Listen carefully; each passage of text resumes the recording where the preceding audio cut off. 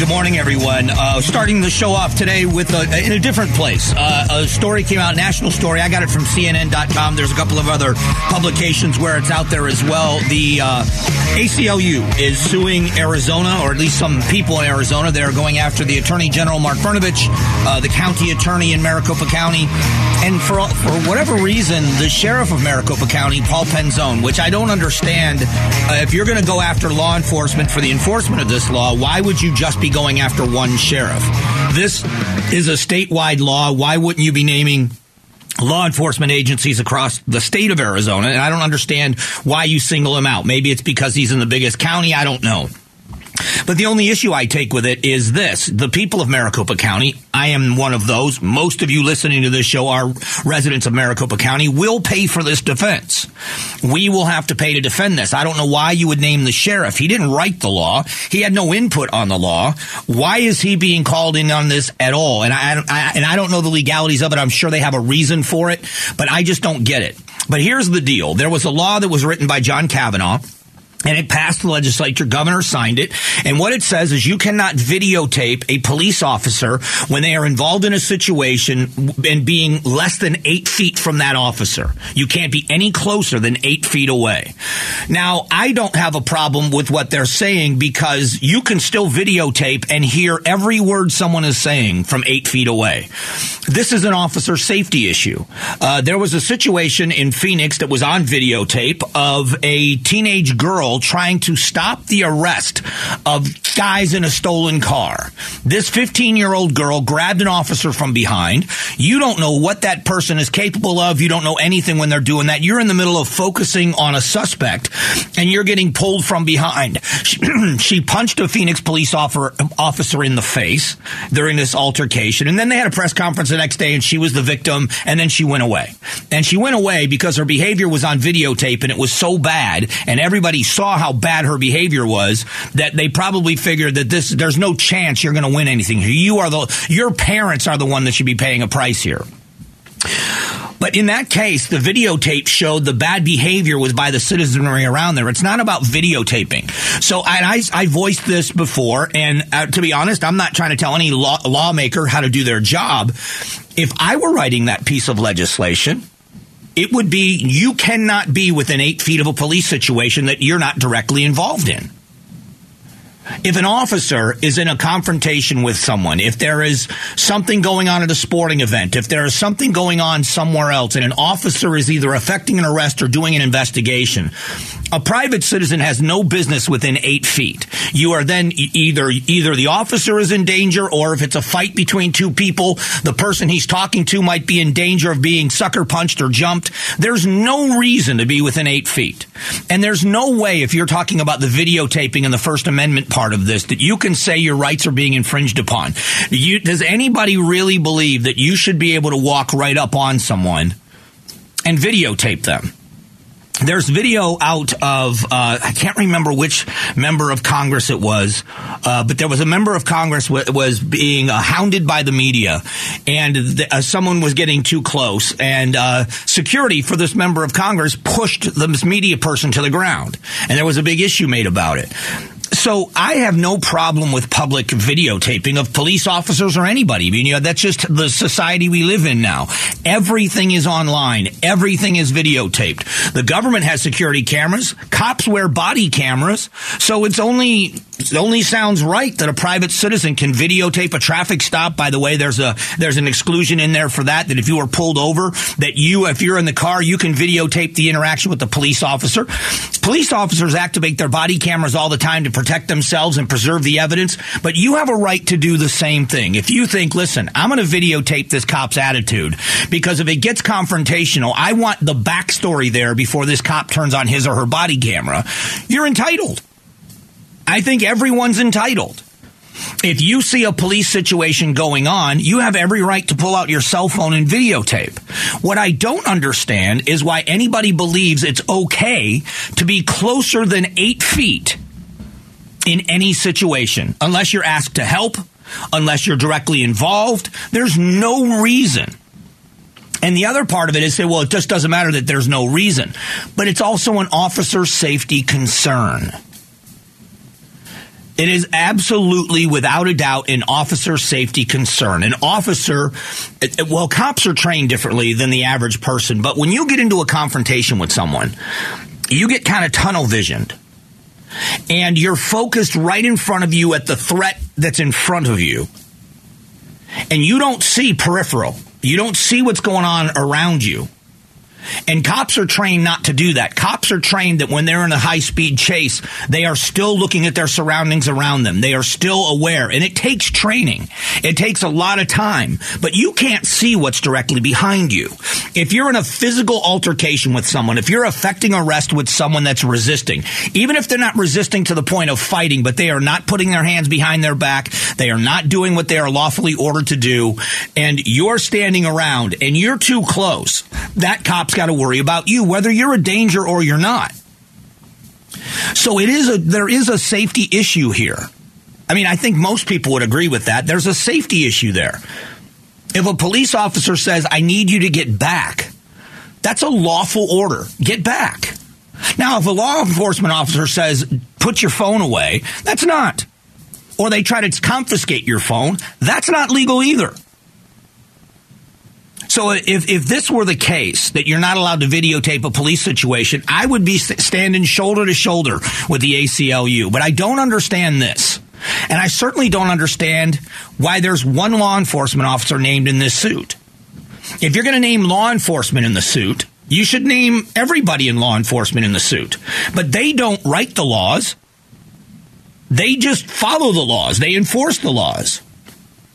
So my problem is my tax dollars, and in this case, in the Maricopa County arena, my tax dollars are going to have to defend this lawsuit. And,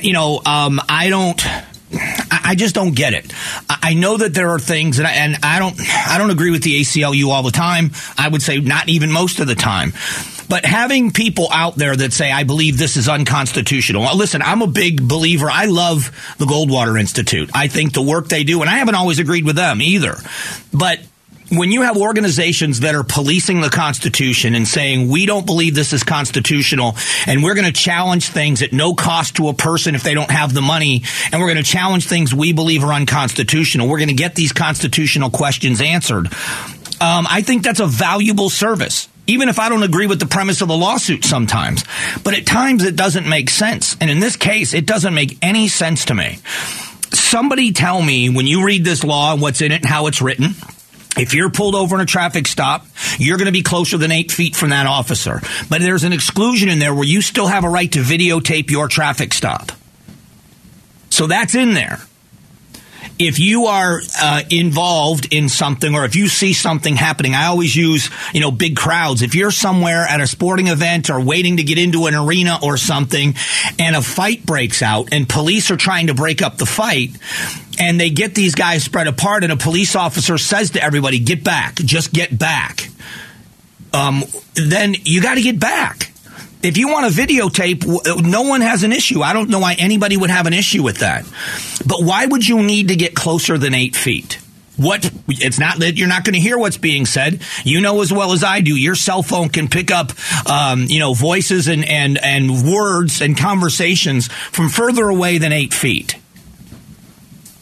So I would have written it a little differently. I would have just said you can't be within 8 feet. I would have said nothing about video cameras. I would have said you cannot be within 8 feet of a law enforcement situation unless you are directly involved or asked or allowed by the officer. If an officer asks for some space in the middle of an investigation or something else, you got to give it to him. I wouldn't have said anything about video cameras. I would have just said you can't be within 8 feet. And I don't know that would have stopped this lawsuit or not, but it would have been a point of clarification of saying, listen, I don't care if you're holding a cell phone or you're holding a baseball bat or whatever it is. If you're within that comfort zone, you could pose a threat. And an officer doesn't know who does and does not pose a threat, especially in a crowd. And this to me makes quite a bit of sense. And so I don't know how this lawsuit is going to end. I really don't. I feel bad for Penzone because he got dragged into this as a defendant. He had nothing to do with it. He didn't write the law. He didn't have input on the writing of the law. He had no commentary about the law. Nothing. And all of a sudden, he's named in a lawsuit. I would imagine that they would petition to get him dropped from the lawsuit, and he probably would. He has no connection to it. And certainly when you don't have other agencies involved, you don't have other agencies named, what is the benefit or purpose of naming one law enforcement officer in a state, not the other, let's say, 14 sheriffs? But it's an interesting, what I find interesting about this is we are going to answer this constitutional question about what you can do, how close can you be, where the First Amendment, are you breaching someone's First Amendment rights by saying you can't be within 8 feet? It's going to be an interesting conversation. In a moment, the housing market. For the first time since 2012, home values went down. Did they go down dramatically? Is this just a market correction? And we'll talk more about that economy next. Strong values and strong opinions. The Mike Broomhead Show. KTAR News, 92.3 FM, and the KTAR News app. Hey, thanks for being here. New update on home prices. Home prices are dropping across the country. And should we be concerned about a crash? And all experts are saying absolutely not. Here's a quote from a story. After 2 frenzied years, home buying is cooling off as mortgage rates rise. Some experts in the field are calling it a housing recession, but it's not exactly true. In July, they fell by 0.1%. It's the first time, let's at least acknowledge this. It's the first time home values have dropped, according to the Zillow study, since 2012. So, we're talking 10 years. And so in looking at the graph, the Phoenix area is in this list. Phoenix, Arizona, the average home index, average home price around $470,000 has dropped 2.8%. And so it's tied with San Francisco. Other drops. The biggest drop was in San Jose at 4.5%. But we are not seeing the kind of housing market crash that we saw in, 2007, 2008, when the bottom fell out. And so people that are concerned about that, all experts are saying, and I'm certainly not an expert. I'm not giving anybody advice. I never would. And if you take my advice, you get what you get. But I'm not giving advice. I'm just reading from stories, and I'm talking with people that are experts in the field and finding out where they sit. And many people are very comfortable that there is a slight adjustment. And the caveat here for our area is we continue to have growth.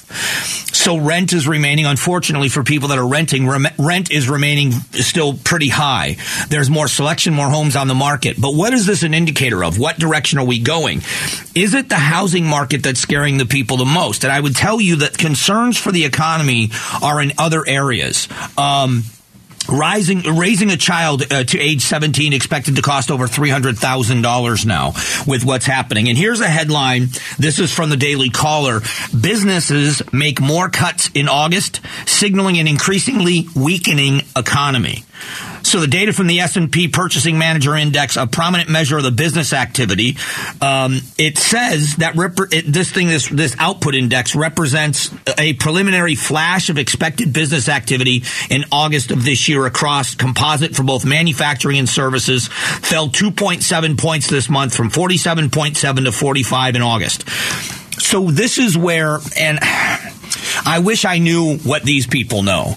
These are the predictors. These are the people that invest your money based on what's going to happen, not what's happening. And they are right a lot more often than they're wrong. There's a reason why the odds makers in Vegas get it right a lot more often than the person that goes to the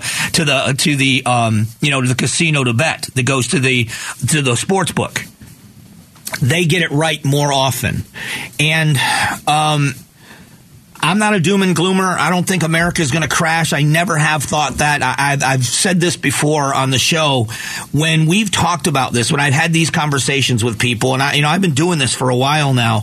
I remember when Barack Obama ran against John McCain and Barack Obama won the White House. After his first term in office, Mitt Romney became the nominee, and during that election cycle, for his second term in office, there was a common theme, and a lot of it was in talk radio, but a lot of it was in political rhetoric as well. And it was, if Barack Obama gets elected to a second term, we will lose this country. It will become irreparably damaged, that we will lose America.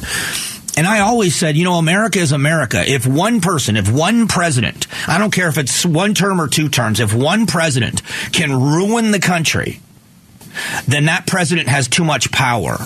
We as the citizens have allowed the Constitution to get away from us so bad. And that's just from the political perspective of Republicans. Let's just put it there. That, I'm not trying to insult the former President Obama. I'm saying that was, in talk radio circles, that was the narrative. That if he is elected to a second term, we will lose America and we will never get it back. He got a second term. Now, I didn't agree with any of the policies, really, to be honest with you. And I certainly didn't like Obamacare. I certainly don't like Obamacare. But it didn't ruin the country. What ended up happening was we elected Donald Trump. By the way, I've got a great video that once we get this thing picked apart a little bit, it's a 10-minute video of when Hillary Clinton, I actually have a quote from Hillary Clinton saying, you can run the best campaign in the world, you can run the best campaign ever, and you can have the election stolen from you. That was what she said in 2016.